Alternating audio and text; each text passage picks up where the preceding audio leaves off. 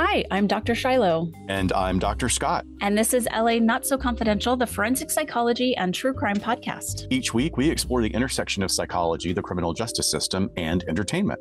Today, our episode is on the forensic psych topic of bad religious leaders. Well, happy 2024, everyone. I mean, gosh, we said this last time, but where did 2023 go? Seriously, I guess when you're moving 2,000 miles an hour, the year goes really quick. And it feels like 2023 was like this desperate catch up for the 2.5 years prior. That's my personal experience.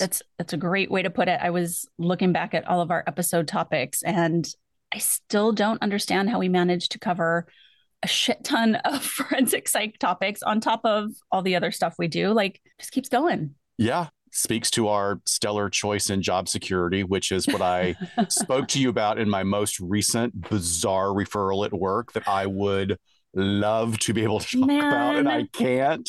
We were on the front steps of a building in downtown Los Angeles just howling about this the other day. It's unbelievable. It really is. Like, sometimes this stuff, people will probably watch elements of Law and Order, elements of SVU, or elements of Dexter, or elements of Nurse Jackie, and go, well, that's just too bizarre. And now that I've been in this for over a decade, I'm like, nope, it's not. It's all there. Well, and also in 2023, I mean, we managed to pull off a live show at Heritage Square Museum. I mean, that feels like eons ago. I know it was in the springtime, right?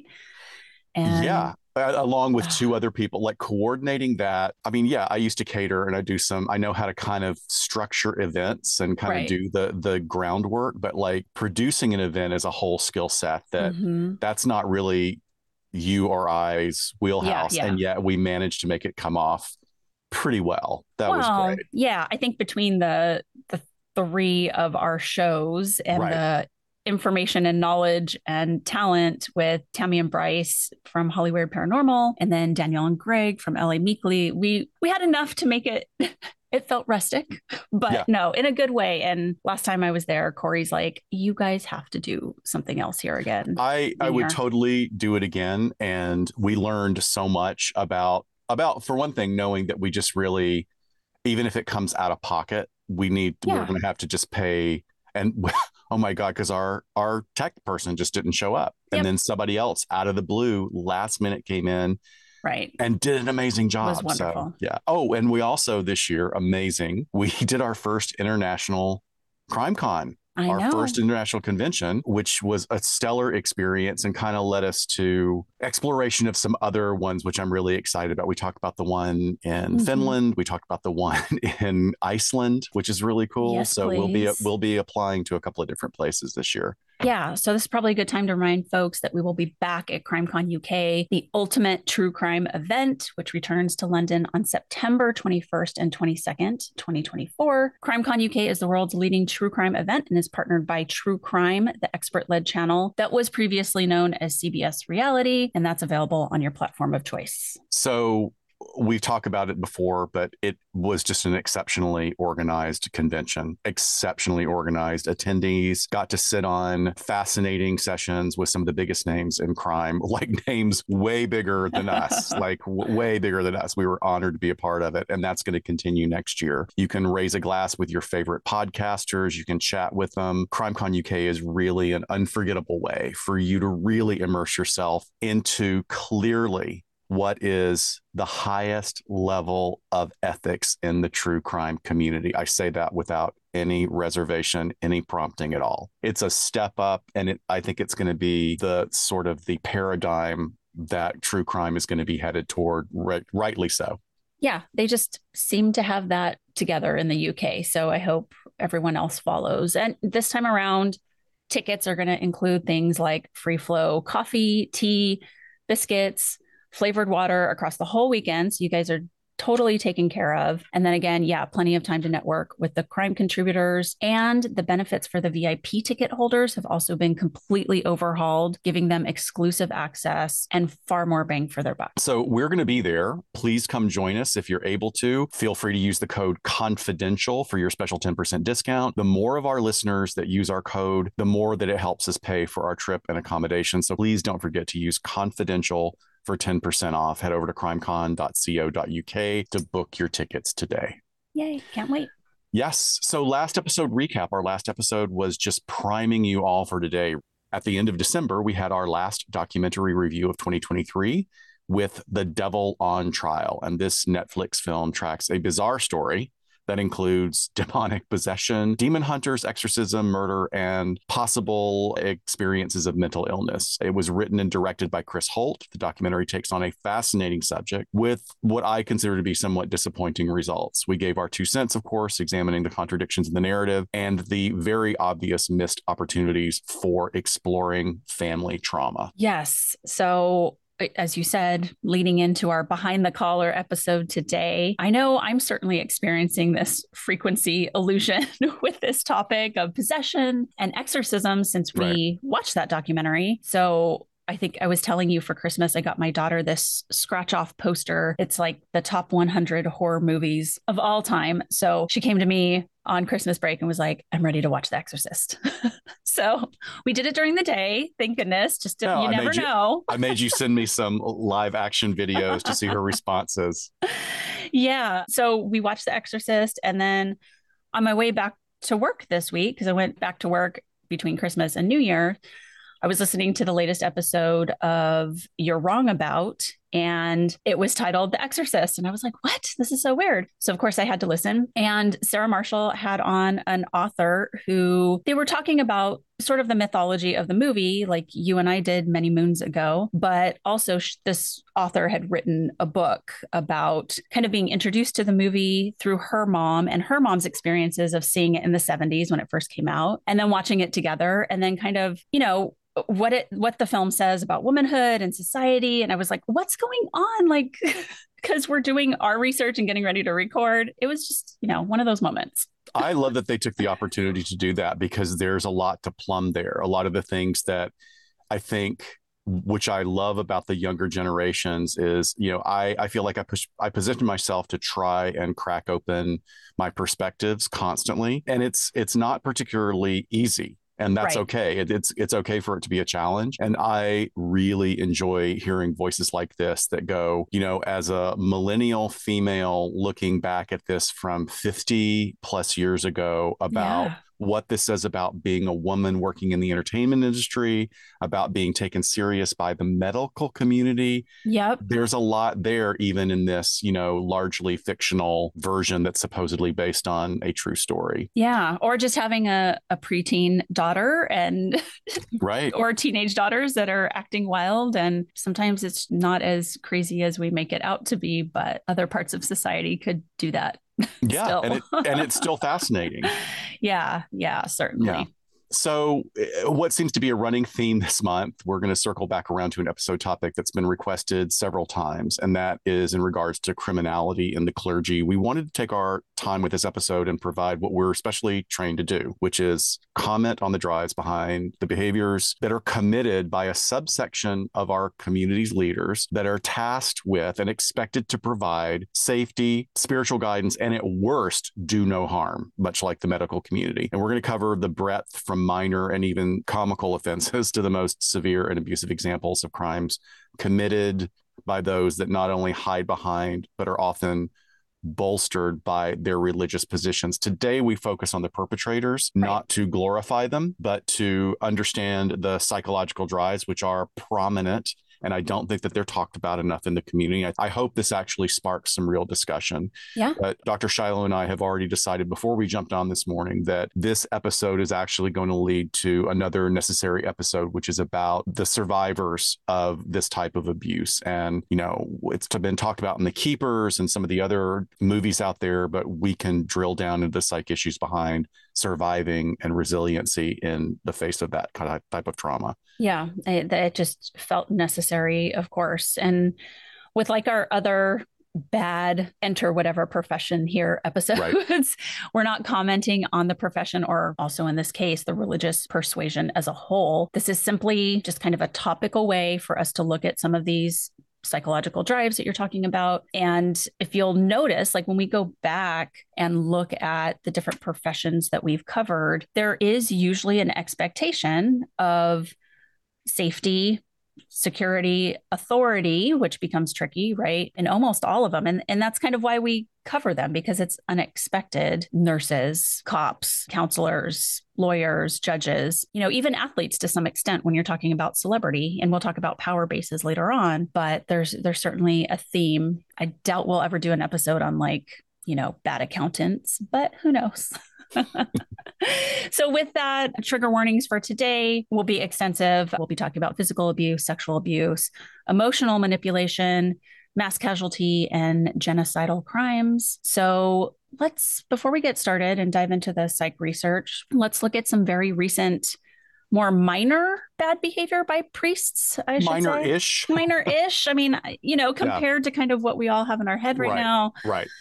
Yeah. So we'll start with a disgraced Alabama priest, Mr. Alex Crowe. And he fled to Italy recently with an 18-year-old woman over this past summer. And they're apparently married now, according to a marriage certificate filed in Mobile County. The woman is a 2023 high school graduate who turned 18 in June. Crowe is the 30-year-old Catholic priest who had been suspended from his duties and will likely be officially ousted from the priesthood by the Vatican. The affair came to light when authorities discovered a love letter from Crowe to the teenager on Valentine's Day when she was still a student. But also a reminder, the age of consent is 16 in Alabama. So she would have been 17 when she got this love letter. Of course, this brings up questions about authority and influence and grooming and all other inappropriate sexual behaviors. All things we're going to talk about today. But in this case, a criminal investigation in Mobile County was actually closed as the young woman declined to answer any questions posed by the prosecutors. Which she absolutely has the right to do. But I'm really glad that you pointed out that the age difference, and it's not just about the age difference. In a healthy relationship, is there something to be gleaned with a 12-year age difference or a 13-year age difference? I don't have a problem with that. I'm challenged by the fact that the disparity in the ages comes at these two critical junctures for development. Yeah, this is a female who is entering womanhood and adulthood, and this is someone who not only is the former priest is supposed to be someone who's already there as an adult and has committed to a higher calling. And actually within the church, dispensing yourself of that higher calling in order to pursue worldly interests, such as a physical relationship, there's a whole process involved. So yeah, this is a fascinating story that we probably won't be hearing a lot of because it is going to be able to fall through those cracks and just be legitimized. Although I think it's really, really creepy that, did she know how to do a passport? Or is that part of the grooming process of you got to file for a passport, you got to put away some cash, you got to do this, we just creepy. Don't know. We don't know. So then we also have another example of 70-year-old Father David Rosenberg. He just got hit with some serious charges in Michigan. The Michigan Attorney General, Dana Nessel, says that the father has been up to no good, including embezzlement, larceny, and tricking 3 elderly priests out of their money. Rosenberg, the former director of the St. Francis Retreat in DeWitt, is accused of stealing approximately $772,000 from 3 priests and diverting those funds to his quote unquote charitable foundation entitled Faith First. Faith First, one word, no hyphen. There you go. 2 capital Fs. Exactly. 2 capital Fs. The victims, including Father Benjamin Werner and Father Joseph Aubin, lived at the retreat center until their deaths, while the third victim, Father Ken McDonald, still resides there. The courts let him out on a $25,000 personal bond, but with a catch. He can't manage anyone else's money and has to give up any legal powers he had over others' affairs. Classic elder abuse. It's classic elder abuse, but where are the charges for elder abuse? Yeah, I know. That's 3 charges right there. So to get a slap on the wrist like that means that there's more to the story, and I hope that we'll hear more about what happens. I hope he gets more than a slap on the wrist. Crimes against the elderly they gut me. They are I know. so triggering. And maybe it's because I'm getting older and I'm like, oh my God, am I going to be able to tell who these scammers are when I'm in my dotage? Don't worry, Dr. Scott. I'll manage everything for you. Okay? I know. That's what scares me. That's what scares me. Because, you're like this. I'm doing the wavy hand. You're like this, Dr. Shiloh. How dare you? You're brilliant to the edge of psychopathy. I'm convinced of it. Moral compass is so on target. No, you're absolutely true. It's seriously, you really are. What did we do? Like the last time I took a long trip is I sent you everything. You talked about being a prepper, and I was the one that said, okay, hey, if something happens to us on the road, here are the family contacts. Here's our landlord. Here's who you contact. Here's where everything is. Yeah. So you're the paranoid one, and I'm the one that just makes you feel safe and secure. Well, I would say you're a little paranoid too, but we have our paranoia focused in different areas, right? It is that text is saved. I'm also going to print it out and put it in my safe with all my other family documents. So we got you. We got you. Good. Okay. So lastly here, I stumbled upon this priest that actually has a crime with a sort of a link to exorcism. So Father Winston Cabating, he is a Dominican theologian and exorcist at the Archdiocese of Manila. And he was detained on charges of a 1930s crime called offending religious feelings out there in the Philippines. So, okay, what is that? Because we have some issues of freedom of religion and speech here. But again, this is not the US we're talking about. So let's see what we got here. Definitely not the US. Yeah, it's very different there. Yeah. But this is really interesting. So he was accused by a devout Catholic, Harriet Demetrio, and she's a former justice and elections chief over there in Manila. And she accused him of being a rabid critic of Our Lady Mary Mediatrix of All Grace, which in the Philippines is linked to the reported 1948 apparition of Mary that was witnessed by a woman in Lipa City. So apparently this apparition has been a source of tension between the Catholic Church and some devotees, with the church saying that there's actually nothing miraculous about the event and kind of dismissing it. So Demetrio files these charges against Cabating, saying that he basically performed acts offensive to the faithful who believe in this apparition during religious gatherings and ceremonies, by which the law in the Philippines can carry a 2-year prison term if you're found guilty of this. And Demetrio pointed out that Cabating had made statements at the 2019 National Conference of Spiritual Ministry and Exorcism, in which he spoke of demons mimicking anything they want, including spiritual apparitions, as in this 1948 incident. And he stands by and basically says that his statements are protected by freedom of speech and expression. And this is just super interesting because it's almost like someone can just say, I'm offended religiously by this religious leader. And now it turns into a criminal matter. Yeah, that's very interesting, because not knowing anything more about either of those two individuals, the priest and the accuser, spiritual experiences can be very important to people. Right. And I'm not saying whether or not those are legitimate. It's not my place to say, but an experience is an experience and we can attach meaning to it. That being said, the actual existing departments within the Catholic Church for exorcism, and even those attached to miracles and beatification and sainthood, there is a very, very strict outline of what meets the criteria. And it seems like what he was saying is, hey, this really hasn't met the criteria. Right. And if we're going to invest our beliefs in what the Catholic Church has said is real or not real, again, folks, I'm not for or against this, but if you're going to engage in that belief system, then that is part of the idea of understanding the spirit world, is that some spirits can imitate other experiences. Yeah. That's the belief system. So again, that's kind of hardcore. So how are you able to minister to your flock? I don't know. That's very interesting that even came up, but not surprised about the Philippines, which has some very, very strict laws that we would be shocked at here in the US. So while today's episode focuses mainly on these crimes about the clergy, there's an unfortunate history of religious authority being misused around the world that has led to significant social, political, and ethical consequences. And this abuse of power can take many forms, from the consolidation of political influence and control, as well as justification of acts that would be considered criminal today. Between the years of 1095 and 1291, a period of 200 years, the Catholic Crusades were initiated by Pope Urban II. There was a series of religious wars in the name of Christianity aimed at recapturing the Holy Land from Islamic rule. These wars resulted in the widespread massacre of non-Christians, including Muslims, Jews, Eastern Christians, and indigenous folk religions. So are we just going way back, way back?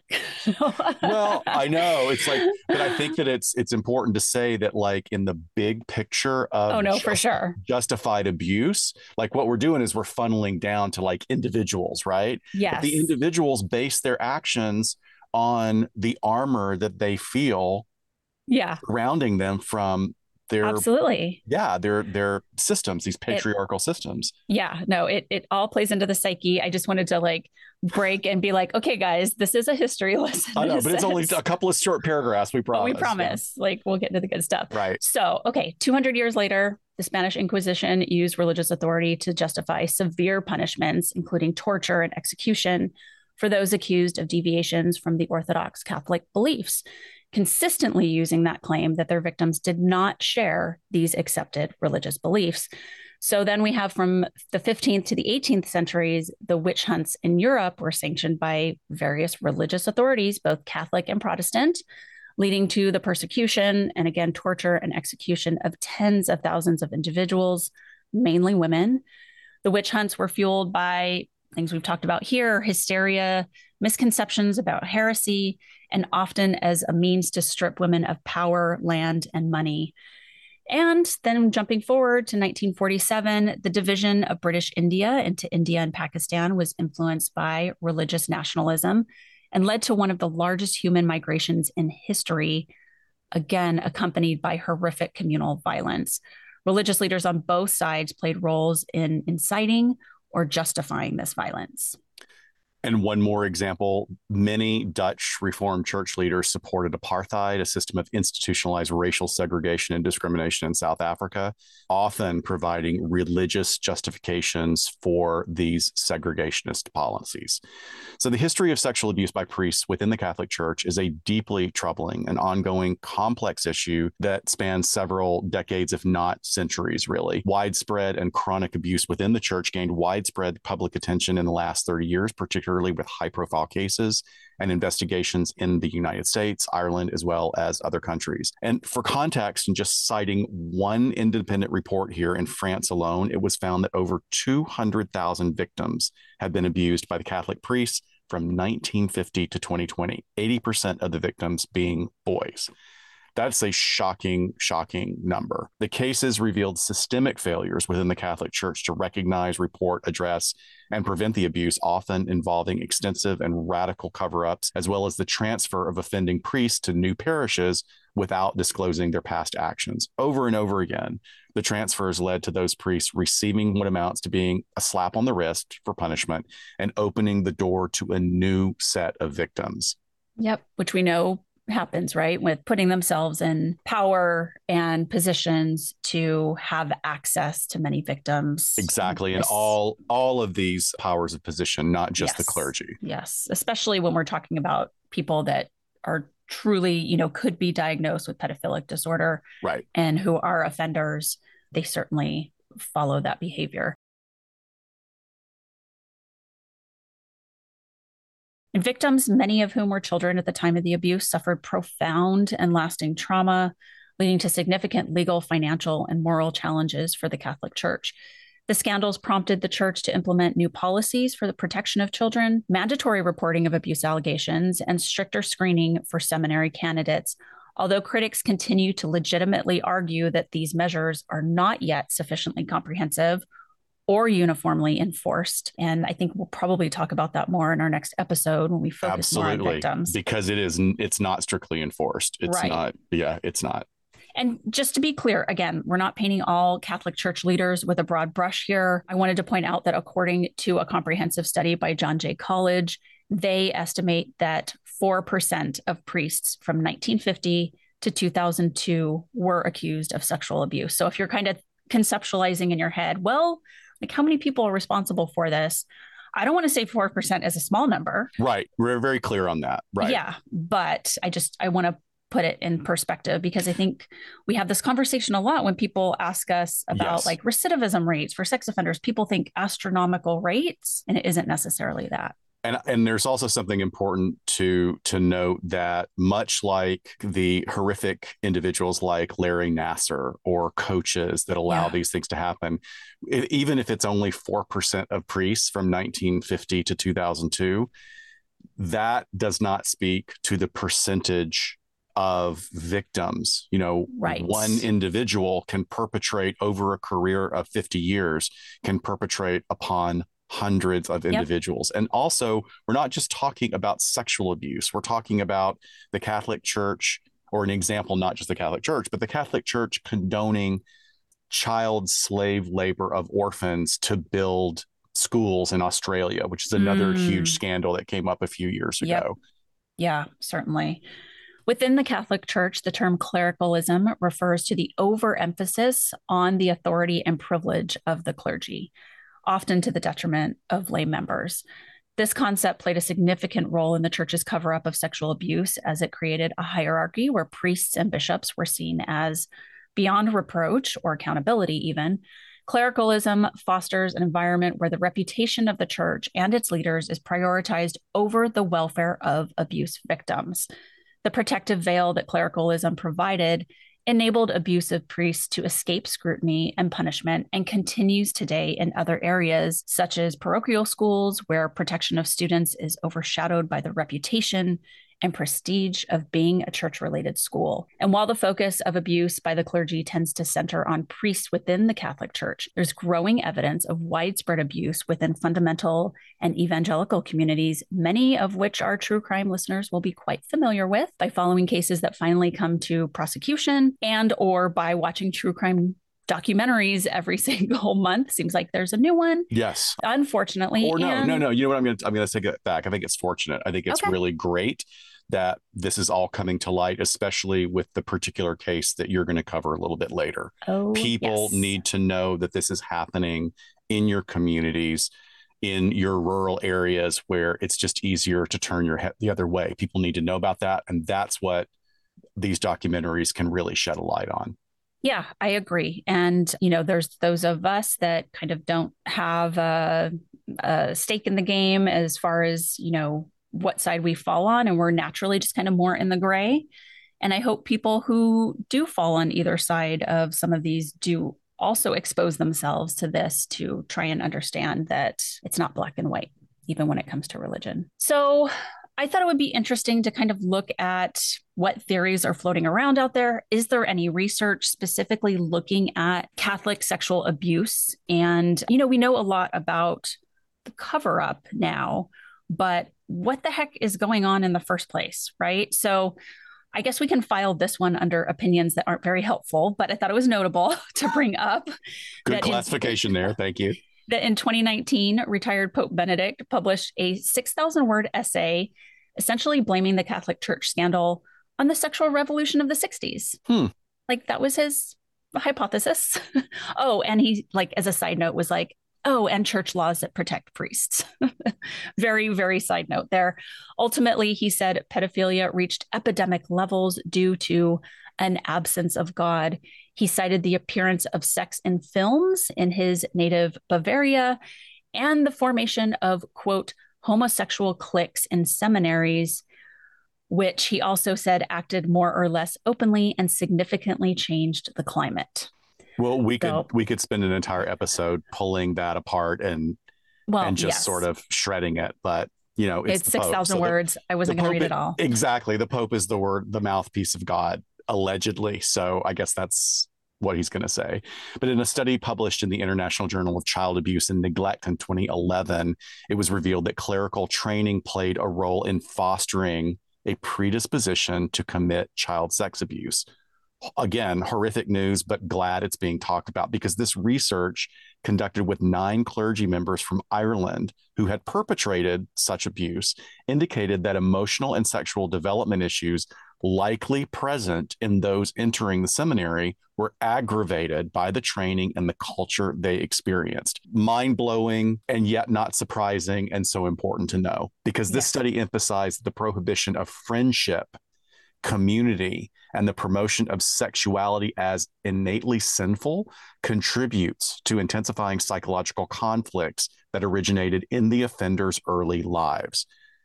Textbook, right? Like we've been crowing about this stuff for years. It's not surprising at all, because these findings suggested that a culture within the training of the Irish Catholic priests that hindered the integration of emotional and sexual development, leading to serious intimacy and relationship difficulties for some individuals.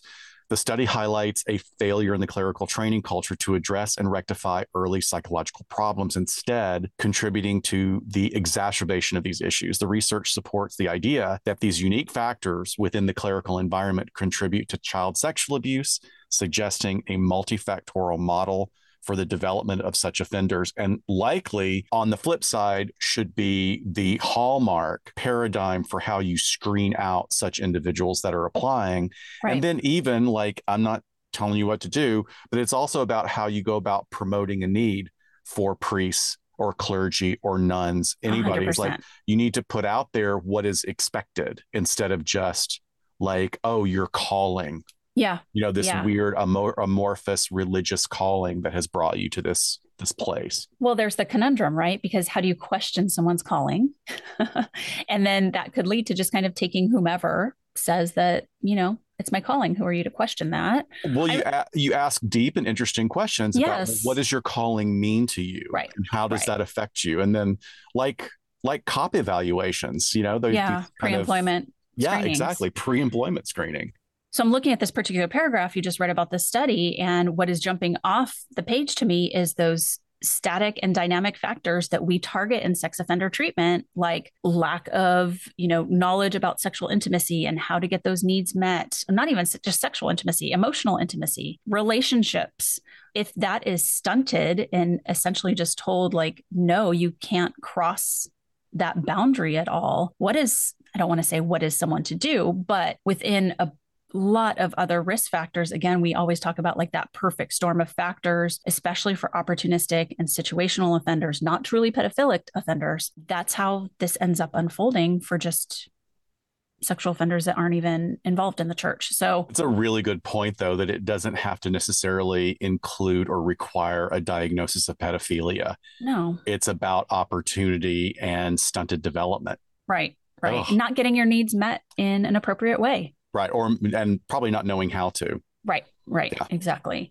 However, a significant study conducted by the researchers at John Jay College of Criminal Justice explored the causes and context of the clergy sexual abuse crisis in the U.S. Catholic Church as well. And so that one was looking at a sample of priests in Ireland. And this study reflected back here in the US. So the study titled The Causes and Context of Sexual Abuse of Minors by Catholic Priests in the United States, 1950 to 2010, concluded that there was no single cause or predictor of such abuse. The report also emphasized the role of situational factors and opportunities in the initiation and perpetuation of the abusive acts. They found that the majority of cases occurred decades ago, with an increase in frequency in the 60s and 70s. And the study refuted claims that celibacy or homosexuality were direct causes of abuse, asserting that priests who later engaged in abuse couldn't be distinguished by psychological, developmental, or intelligence data. So they just couldn't parse that apart. Doesn't mean we can't at some point, but with the data sample they had, they weren't able to significantly say they had something robust enough to sort of categorize that. The study also highlighted that initially in the mid-1980s, bishops focused on assisting priest abusers rather than addressing victim concerns. Duh, we know that. Right. But it's nice that it's wrapped up in this. While comprehensive plans for responding to victims were established by the mid-1990s, the consistent and thorough implementation by dioceses really varied. And despite this, there was a more rapid decrease in the incidence of sexual abuse cases by clergy as compared to the rates perpetrated by offenders in the general population. So it's interesting. Well, just to say, like, once realizing people's hands were in the cookie jar and people start taking notice, then you see the cases start dropping, unlike the general population just kind of went at the same rate of sexual offending. Yeah. So what I'm interested in diving deeper into that study is seeing what metrics were used, because they can say, okay, like here's this comprehensive study, Mm-hmm. but they're saying that it couldn't be distinguished by psychological, developmental, or intelligence data. Well, what did they do for the psychological data? Were they conducting, MMPIs to get Right. sort of any hints of narcissism, any hints of psychopathy? Because that's where I'm going today. Right. Is Right. I'm theorizing, I'm hypothesizing, because I'm hypothesizing that there is a drive here that has a lot to do with a constellation of personality factors. Yeah, I So, think when we kind of compare and contrast these two studies, you look at one that clearly like clinical interviews with 9 people who were offenders, right. and you get a lot of data out of that. I'm sure thematically they're able to pull like, okay, these are what these folks were saying they were like before and during and after and during so it's very, you go, okay, only 9 people, but you can get a lot of detail from that. Whereas a bigger study where maybe you just send out surveys, you might be getting some stuff and it can be quote unquote comprehensive and large, but what is the detail that you're getting? Yeah. And then, I really feel that narcissism plays, a very strong part. I'm not necessarily talking about a full blown narcissistic personality disorder, but, traits, Yeah. flavors, tendencies, disinhibition. And just, as our reminder, narcissism is a concept that's very well known by our listeners, and it can be viewed as a full blown diagnosis, as I said, or it can be the singular or multifactorial expression of a cluster of traits that would otherwise be included in that diagnosis. So narcissistic responses can happen to many very well emotionally balanced and well functioning individuals in a number of situations, or the expression can be a part of a larger and more nebulous expression of several different personality disorders or neurological differences. And in today's case, however, we're focusing on some pretty hardcore defined and diagnostic traits that intersect with flagrantly and horrible criminal acts. So narcissism, just as a reminder, characterized by an enlarged and generally unearned or undeserved sense of self-importance, a generally unrecognized and profound need for excessive attention and admiration. So the individual can really, really need that type of attention and validation from those around them, and be completely unaware that they really need that as a narcissistic source, as a way to recharge their batteries. Also, very importantly, whether it's feigned or mimicked, a serious lack of empathy for others. So I'm not saying that narcissists are always, or people with narcissistic traits are always going to come across as being cold and distant. They can very well ape the qualities of someone who is empathic and compassionate, but generally it's just a sort of, oh, this is the way I'm supposed to act, versus how they internally experience relationships. So these factors can understandably have significant implications in various aspects of expressed behavior, including a tendency, or let's say a potential, or a lack of inhibition towards criminality. Yeah. Yeah. I just have to say, I know we always task you with talking about narcissism, but we do that because I feel like you bring it to us in such a different way every time. And I learn something more nuanced about narcissism every time you speak about it. I could hear you talk about it forever. Well, and I'm learning more as well, because Yeah. we've spoken about this in our live streams, and I talk about it with my colleagues about your education as a therapist or any type of clinician in personality disorders or maybe diagnosis can be really limited if your school says, here's the DSM, here's what you have to Mm-hmm. learn. Because especially when it comes to personality disorders, there is such deep and profound work out there that is way beyond the DSM. That's why I'm always, if anybody is out there and you want to learn more about narcissism, go read Eleanor Greenberg's books, go to her Quora page, go to her personal homepage. This woman on the East Coast is a lovely, lovely writer, and she is herself was a victim of narcissistic abuse, and she writes so elegantly. I just want to, I guess I'm just saying that because I'm learning as well, Yeah. and I want to share it. And as I become more proficient in understanding, I want our listeners to as well. So thank you for Well, that. I appreciate it. yes, of course. Again, we want to be clear that while not all narcissists engage in criminal activities, there are certain traits certainly associated with narcissism, such as entitlement, exploitativeness, and a disregard for the rights of others that can predispose individuals towards law breaking behaviors. And it is understood that narcissists often rationalize their actions to fit their self image, sort of dismissing or justifying unethical or illegal acts. Those can be cognitive distortions in and of themselves that are certainly not just attributed to narcissists, but we certainly see it with them. And then they also believe or may believe that they have a moral or ethical code that is informed by their culture or religious beliefs. And this dance of rationalization is particularly evident in things like white collar crimes, where narcissistic traits and disinhibition can really drive them to commit fraud, embezzlement, or other forms of financial malfeasance, which isn't that a great phrase, like a band name or something? Welcome to the stage, financial malfeasance. I love it. I love it. Would I go see them if I saw them on a bill? I would want to hear what their music's like. Yeah. I would. And I would like some solid tax advice, like at the end. There's a great bit in the wonderful independent movie called Young Adult with Charlize Theron, and she plays a very personality disordered and wounded individual that is really good. But her ex-boyfriend's wife is a mother, and she has a rock band with several of her friends that are all mothers, and the name of their band is Nipple Confusion. Oh my God, was like so great. I just like, that's burned in my memory as a great line. We are Nipple Confusion. Oh my gosh. Wow. Okay. Seriously, though, a narcissist can justify these actions under the mask of culturally validated ambition or exceptionalism.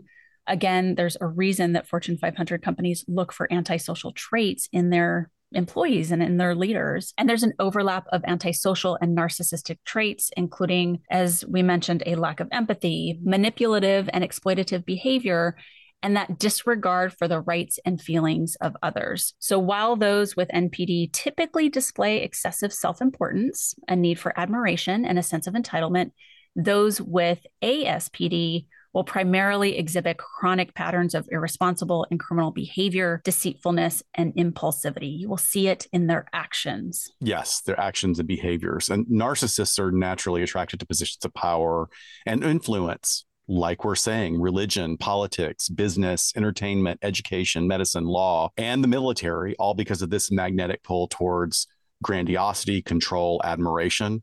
We see it really a lot in the evangelical community with these people that are basically, you can see the hunger for being a validated performer in their eyes. Yeah. It's, people I think misinterpret it for the gift of the spirit when they just like, I want to be on Star Search. They're an entertainer. They're an entertainer, a toxic entertainer. In business, narcissistic leaders can prioritize personal goals over organizational well-being. And then in results, they create toxic work environments, potentially leading to a company's downfall. Many, many stories of this. One happening concurrently with He Who Shall Not Be Named. But in politics, their focus on self-interest can also lead to unethical behaviors that'll just impact public welfare and cause a trickle effect that affects, communities, states, countries. The big commonality here is that the disorders really exhibit a markedly diminished capacity for remorse. And while these factors can seriously affect work and personal relationships, a position in power and employment can provide an opportunity where these deficits are not recognized. We can be so careful about HR rules that we don't absolutely hone in and address what the real source of the problem is. Yeah. So in the field of medicine, narcissistic doctors might prioritize personal recognition over patient care, potentially jeopardizing, obviously, the health of that patient. A great and particularly chilling example of this is the first season of the Wondery produced podcast, Dr. Death. And then in law, so narcissistic lawyers may focus more on personal success than client welfare, engaging in unethical practices that might directly conflict with their education, training, and duty to the client, duty to the law, duty to government and justice. And then interestingly, the military attracts narcissists due to its hierarchical structure and opportunities for recognition, like a bunch of medals on your chest, though this can conflict with the collective needs of the unit. And we've also talked about if it's too far on the spectrum into psychopathy, it really doesn't work well because they're not able to hold a structure. Yeah. They can't follow through with that first part and abiding by authority and falling in line. They kind of just want to do what they want. And that systemically is not what the military is about. Whatever, but if you can navigate, whatever, I do what I want. I do what I want.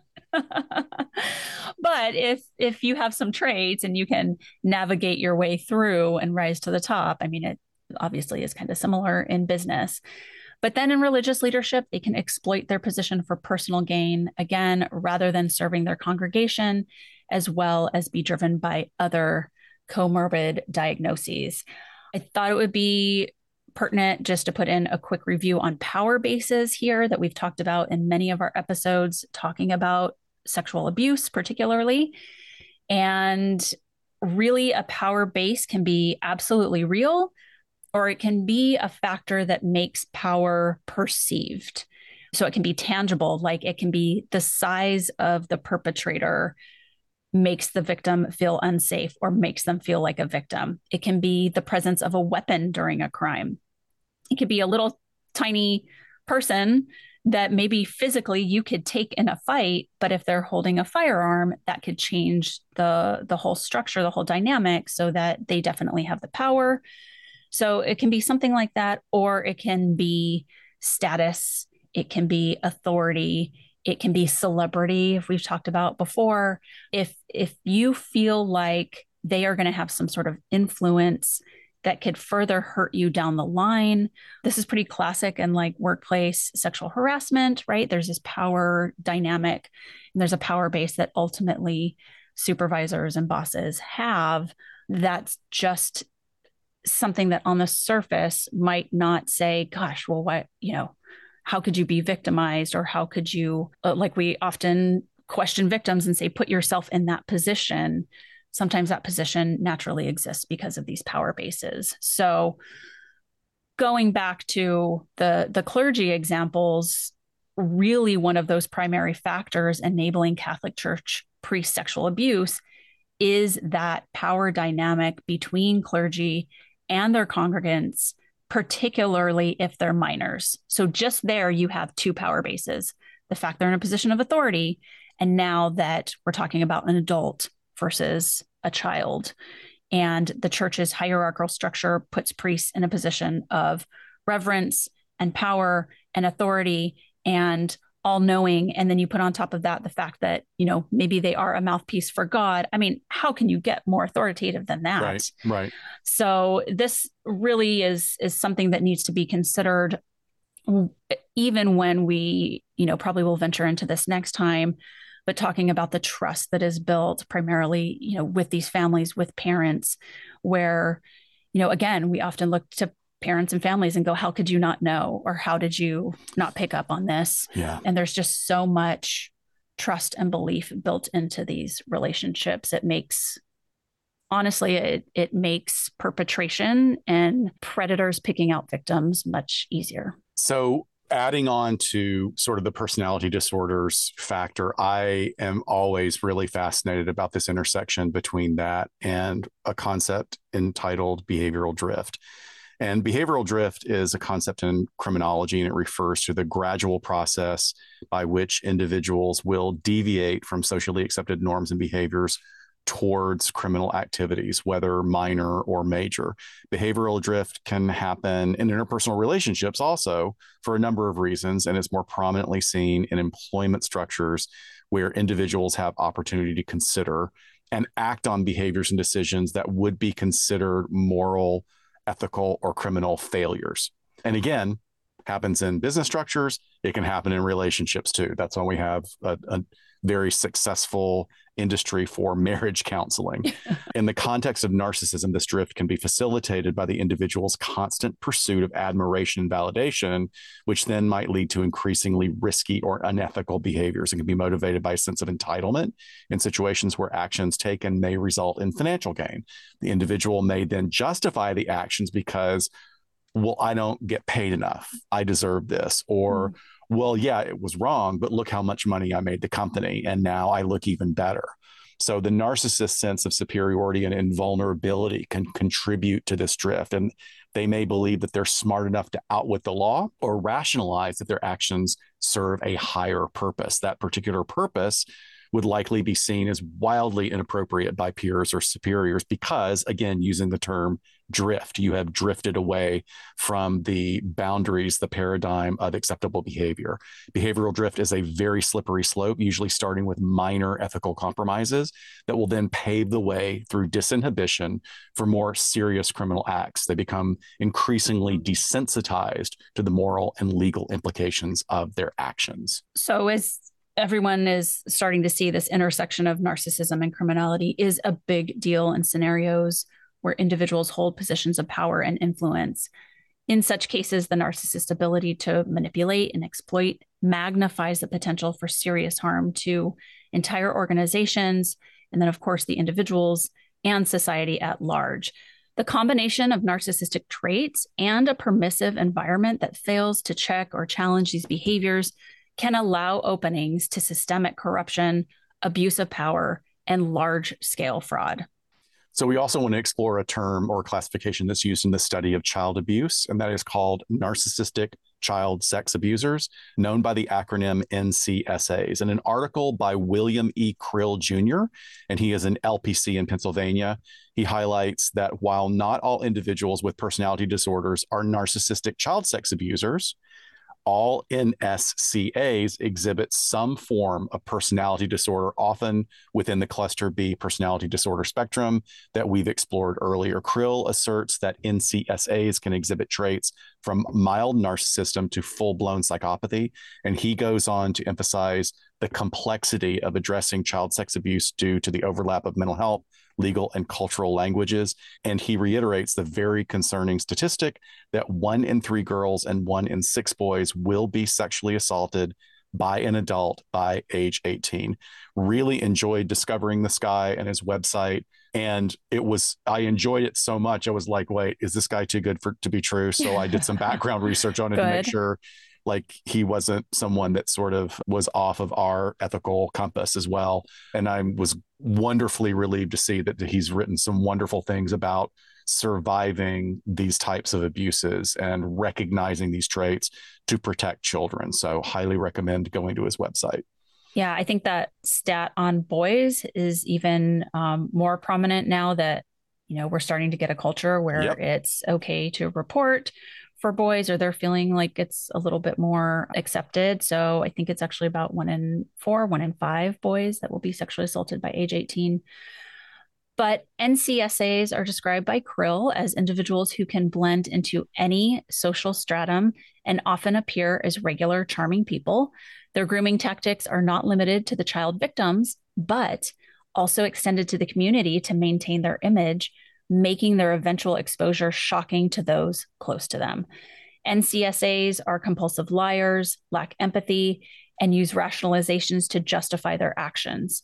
Their sexual behavior with children is an extension of their narcissistic need for control and gratification. I would also say this is what we see with the individuals diagnosed with pedophilic disorder, is that they also have these traits. So those are intersecting as well. And Krill discusses how NCSAs may have little skill in adult relationships, finding it easier to exploit children who are less likely to challenge them. The power imbalance is a significant aspect of the abuse, with NCSAs forcing children to bear responsibility for keeping the abuse secret. And the effects on victims are profound, leading to long-term psychological trauma and vulnerability to future abuse. So even though this episode is more perpetrator focused, I'm still going to put some resources in the show notes that are for victims, particularly of clergy abuse. So that those links will be in show notes for you guys to easily access. Well, we could have highlighted a lot of different cases in this portion of the show, and I feel like we try to do a mix. Right. It's unfortunate that there's so many to choose from, right? We went back and forth a lot. Yeah. I was like, okay, well, let's pull these, sort of egregious cases of, a priest with tens of thousands of child sexual abuse images. And honestly, there were just, unfortunately, a lot of cases like that. Yeah. And there was one out of Ohio where this clergy leader had essentially groomed his victims from like kindergarten into sex trafficking. Like, regardless, Scott and I try to do a mix of well-known cases and lesser-known cases in these instances when we talk about a criminal case linked to what our topic is. Having said that, it was very overwhelming to choose. So with that consideration, we have spent a good deal of time talking about the Catholic Church. We decided to go with offenses committed by Warren Jeffs. So to deviate a little bit from that. So first, just another little bit of clarification for moving forward. The Church of Jesus Christ of Latter-day Saints, LDS, does not sanction polygamy, but the Fundamentalist Church of Jesus Christ of Latter-day Saints, FLDS, is still very into having multiple wives. The policy of the LDS Church has been anti-polygamy. Since then, Church President Wilford Woodruff issued a manifesto to that effect in 1890. So just wanted to put that out there because people can just interchange LDS and FLDS a lot. All right, so let's get on to this epic piece of shit. That's our topic today. Yeah. So Warren Jeffs was born on December 3rd, 1955 to Rulon Jeffs, the then president of the FLDS, and was one of over 60 children born to Rulon's 70 plus wives. Growing up outside Salt Lake City, Jeffs later became the principal of Alta Academy, an FLDS private school at the entrance of Little Cottonwood Canyon, where he served for 2 decades. Assuming the role at age 21, Jeffs not only led the school, but also taught math, history, and church history and was responsible for daily devotionals. Despite being known for his accessibility to students for homework help, gross, yeah, he also gained notoriety for his disciplinary habits, instructing girls to, quote unquote, stay sweet by avoiding boys. Ugh. Yeah, it's all of it. It's gross. Upon Rulon, his father's death on September 8th, 2002, Warren assumed leadership of the FLDS. Former church members allege that Jeffs took extreme measures to seize power after his father's death. Winston Blackmore, the former head of an FLDS group in British Columbia, claimed that Jeffs disrupted families and diverted church funds into his personal account to solidify his reign. Highly advise people, if you can stomach it, to watch the documentary on him. And it shows, I mean, this guy is he's a tutti fruity ice cream mix of personality disorders all over the place. I'm telling you. Yeah. I mean, we're already seeing, right, like trying to rise to power, the fraud, like it's like we're ticking off things that we just talked about. But that's not all. Rulon Jeffs was survived by approximately 20 of his wives, and Warren married all but 2 of them, promising a life as if Rulon were in the next room. One former spouse who resisted marrying the new leader faced a ban on future marriages, while another woman left the church permanently. Brent Jeffs, a nephew of Warren Jeffs, has made accusations of sexual assault against his uncle. According to Brent, the incidents occurred when he was merely 5 years old and involved both Warren Jeffs and Warren's brothers. Documents from his lawsuit assert that Jeffs forcibly took the boy out of classes, leading him to a bathroom where the assault took place, accompanied by threats of eternal damnation if he disclosed the abuse. Brent alleges that several children, including his own brother, experienced similar mistreatment from Uncle Warren. During his reign as president of the church, Jeffs had accumulated approximately 70 wives, some as young as 6 years old. Relocating to West Texas, he founded the Yearning for Zion, the YFZ Ranch, and proceeded to expel 21 men from his community in 2004. This is an ongoing problem in the fundamentalist branch of the church, is that there is no need for any competition. So the teenage boys are just literally, they're thrown out. Go figure out life on your own. Those who remained were subjected to stringent regulations, with Jeffs dictating their attire and marital choices and imposing restrictions on television and internet access. While Jeff's pursuit of authority elevated him within the FLDS, it also garnered him numerous adversaries. The creation of YFZ and a series of lawsuits, including the allegations of assault by his nephew, subjected Jeffs to FBI scrutiny. He went on the lam, and despite disappearing, Arizona law enforcement indicted him on charges related to sexual conduct with a minor, conspiracy, and acting as an accomplice to an underage marriage, a 14-year-old girl and her 19-year-old cousin. So between 2004 and 2006, Jeffs moved between various FLDS compounds equipped with burner phones, disguises, and cash. He was added to the FBI's 10 most wanted list in 2006, and his evasion fueled beliefs among his followers that he was divinely protected because, he's on the lam and they just can't catch him, so God must be looking over him. In 2006, he was stopped in Las Vegas carrying $50,000 and multiple phones, but no weapons. Released after questioning, he faced charges in Utah, separate from those in Arizona. And on September 25th, 2007, Jeffs was found guilty in Utah and sentenced to 10 years to life in prison. But the conviction was overturned in 2010 due to jury instruction issues. The Arizona charges, those were also dismissed in the same year. However, he couldn't outrun the law in Texas. In 2011, Jeffs was convicted in Texas on 2 counts of sexual assault of a child, receiving a life sentence. During his trial, the prosecution presented not only DNA evidence to prove that there was a child that he had fathered with a 15-year-old girl. They also, they brought out everything. They even played audio recordings in which he was actually heard sexually assaulting a 12-year-old girl. They had audio recordings of him giving instructions to young wives. They didn't say necessarily that they were all minors, but young wives on how to please him sexually. They really had a case that would have really hit the jury hard with some of these victims' interactions with him.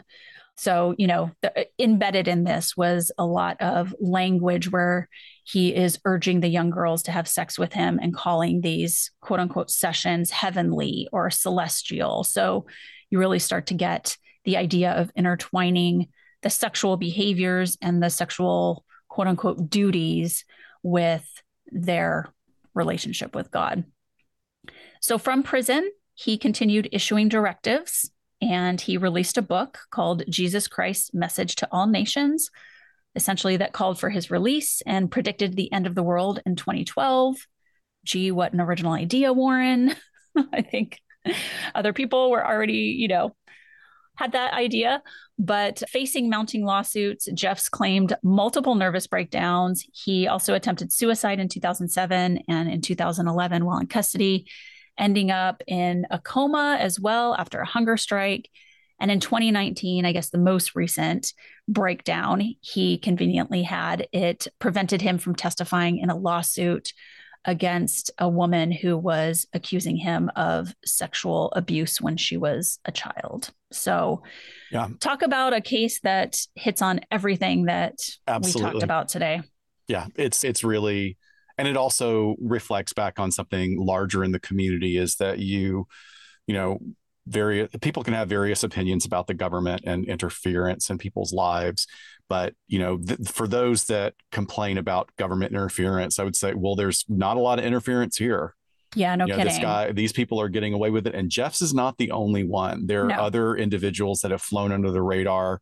Maybe they don't have 70 wives, but they've got 10, 20, 30. And they're creating disenfranchised communities across the country also that are absolutely utilizing a term called bleeding the beast, where they use state laws to their advantage to basically have all of their wives on Social Security and disability and pull funds, but like the government is evil, so we're allowed to do this. It's really, really disgusting. The documentary that we mentioned is Keep Sweet, Pray, and Obey. It's a rough watch, but very, very, very well done, I think. So certainly there's a plethora of media representations, both documentary, fictional, partial fiction, historical fiction, some really good stuff out there. One of them that's very well known is Spotlight. Spotlight is a 2015 American biographical drama directed by Tom McCarthy, written by McCarthy and Josh Singer, and it follows the Boston Globe's Spotlight team, the oldest continually operating newspaper investigative journalist in the United States, and the investigation into the widespread cases and systemic child abuse in the Boston area by a lot of Catholic priests. This film is riveting, and it is written and directed and played out like a thriller, like a really, really uncomfortable thriller. Everybody is great in it. Mark Ruffalo, Michael Keaton, Rachel McAdams, John Slattery, Stanley Tucci, Brian Darcy James, Liev Schreiber, Billy Crudup, all really good and highly, highly recommended. And this is one of those where they go, there wasn't a lot of criticism about them taking poetic license. They were going, oh no, this is the way it happened. Yeah. Yeah. This is what went down. Right. And that Spotlight team had earned the Pulitzer Prize for public service in 2003. Rightly so, because I mean, they broke this open in the United States. But in the, just a couple of other ones that are named about that are documentaries or docudramas. Again, we've talked about The Keepers on the show. I think Keepers is really disturbing and poignant, and another example of corruption on so many levels within the church and within the local government there where it occurred. Highly recommend watching that as well. Still one of my favorites, I think, true crime documentary wise. I know we did our wrap up last week, but I think that's still one of my all-time favorites. It's just it's very long though. It is very long, but I really enjoyed it. But so let's talk about fictionalized versions. What's your choice? So not necessarily like a leader or a priest or a reverend, but of course what comes to mind for me, and some of these are obviously like a little bit more unjust, right? But the devoted Opus Dei self-flagellator Silas from the Da Vinci Code. He's also a hitman, albino monk, and not like the greatest hitman. I mean, would you pick an albino monk to like be the guy that you want to that flies under the radar? Slinks into the shadows. I don't think so. And by the way, and still hot. Still hot. Like just looks like a complete nut job. You're like, I don't know. Still might be worth a date. Yes, absolutely. But just I'm thinking of that footage of like him in the Louvre, like with a hat on. And I'm like, you stand out like a sore thumb. Exactly. What the heck? Well, I love that that's always the uniform for going undercover. They do that in the Marvel movies all the time, where it's like a black windbreaker and a black hat, and you're 6'2" and handsome. Yeah, you're only making yourself more handsome. Come on. So one of his quotes is, each breath you take is a sin. No shadow will be safe again, for you will be hunted by angels. I don't know why I felt like pulling quotes. I know, but you know what? I like that you pulled that, because Silas actually was abused himself and completely manipulated by the church. They took him from a child and really abused him, indoctrinated him into this really twisted version of religious belief, which actually is an organization that is very powerful in the United States. I mean, I don't think they're making hitmen, but they are infiltrating college campuses, and they've got a lot of people in political places all around the country, which is really frightening. Okay, conspiracy theorists. Let's get back on. Let me go. Let me just get away from that. So another like horrible movie. Oh no! Please don't watch this because it's bad. You didn't like the Da Vinci Code? Or are you saying it's a horrible movie? No, Da Vinci Code was great. I'm talking about my example. Mine is terrible. And it was a big budget film that flopped. Yeah. And it was not even like a really great idea. It's a Vin Diesel. Oh, that's right. It's a Vin Diesel car, if you will. It's called The Last Witch Hunter. And it's an action fantasy film with Vin Diesel as Calder, a tortured and lonely immortal witch hunter who has spent centuries battling dark magic practitioners. And so it's centering on something's happening in today's world where a coven of really powerful evil witches is unleashing this plague that's going to annihilate humanity and bring back like the prehistoric world with a master evil witch. And he's got his trusty buddy who's helping him, and that's a young priest played by Elijah Wood, and a really cool hip witch who runs a bar. That character is actually really great. It's one of the actresses from Game of Thrones. That was really cute. But plot twist and spoiler alert. Okay, so put your headphones on for people. I know you're just you're aching to see this movie. Yeah. Probably not. The angelic and innocent looking Elijah Wood is actually a squib. Remember from Harry Potter, the squibs were people that were born to magical parents, but they don't have any power. So he was a mortal born of two witches, and he's so pissed off that he doesn't have any power that he's the one that set all of this in motion to get the witch queen back, like she's going to give his powers. He meets a really awful end, which is a lot of fun. But this sounds horrible. It's so bad. It's so bad because Vin Diesel is just like kind of grunting through the whole thing. It's really bad. I mean, I kind of aim to have the talent that Vin Diesel's manager had. Like, what was with his publicist, his manager, his representation, like whoever got him that legacy and got him these films, like he was just such a thing for a while. Yeah. I mean, aside from like Fast and Furious, like did all this other stuff. He's got talent, but I think that whole action star thing gets guys pulled into this. Like now you have to be this. But again, going back to other documentaries, The Keeper's really good. One that I didn't mention. Also, there's 2 documentaries out there about Jim Jones and how he, which resulted in a horrible mass event, but he exhibits everything that we've been talking about today. Yeah. All the personality stuff, all the manipulation, but then emerges into full-blown psychopathy by the end, resulting in a terrible, terrible event. So all right. Well, I know you have your most evil that you want to share with us. Who's that, Dr. Shiloh? I do. Well, let me read you a little description and see if our audience can guess who this is by just, these horrific laws that he's keeping in place. So this is a reverend, and his son was killed in an accident after a boozy night out on the dance floor. And then some like angry long-haired teen from Chicago shows up in his cozy little town where he's a reverend with his sexy dance moves and trying to seduce his only daughter. And not only that, this teen just tries to turn the town upside down by getting them to make dancing legal again in time for the high school prom. I mean, Reverend Shaw Moose from Footloose. He's trying to keep the kids down with their dancing. What's more egregious than that? Well, anybody trying to outlaw dance, just, that's evil right there. It is. I think you and I can absolutely agree on that. One of my favorite movies of all time. Everyone's so amazing in this movie. It is a lot of fun, yeah. But God, John Lithgow is just... He's great. Such There's a treasure. so many, I mean, as much as people think of it as like this sort of, teen movie of the moment, there's some really poignant writing because he's a man who is traumatized by his son's death.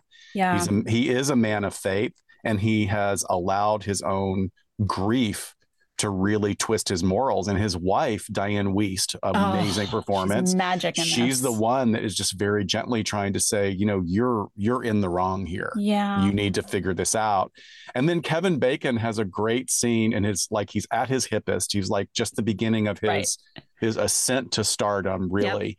Yep. And he goes before the town council and quotes from the Bible that for every season there is a time for dance. And it's a totally fun movie. It is. Okay, so I have a quote from Reverend Shaw Moose here. If our Lord wasn't testing us, how would you account for the proliferation of this obscene rock and roll music with its gospel of easy sexuality and relaxed morality? But then, and Diane Wiest takes him aside one night when all shit's falling apart. Like his daughter is like, she's sick of him.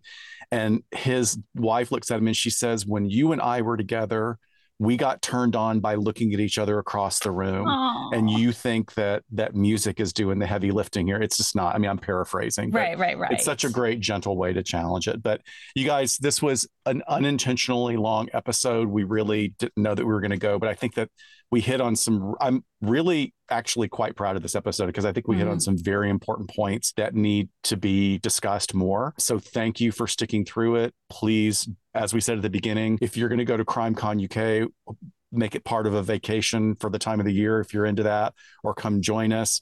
It was just such a blast. We really had a good time. Yes. And it will be in the fall this year. So I'm excited. I have not been to London in the fall. Yeah. All right, everyone. Well, Happy New Year. Happy 2024. And we will see you next time on LA Not So Confidential. Bye, guys. Folks. Bye.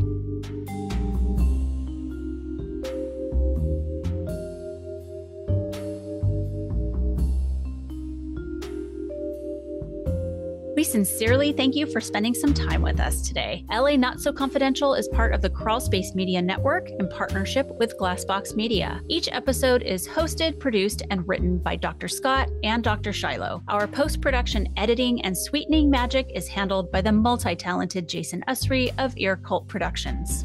The LA Not So Confidential theme, entitled Cool Vibes Film Noir, is composed and performed by the talented Kevin MacLeod. He graciously allows us to use his music via a Creative Commons Attribution license, and you can check out all of Kevin's amazing work on YouTube. All of the resources for each episode can be found on our website at la-not-so-confidential.com. You can find us on Instagram at LA Not So Podcast, on Twitter at LA Not So Pod, and on Facebook at LA Not So Confidential. Media inquiries and bookings are scheduled at alienistentertainment@gmail.com. Please join us each month on Saturdays at 4 p.m. Pacific Standard Time for a live streaming and very interactive broadcast on YouTube entitled Behind the Couch. Stay tuned to all of our social media for our live streaming scheduling announcements. Subscribe to LA Not So Confidential so you never miss a new episode.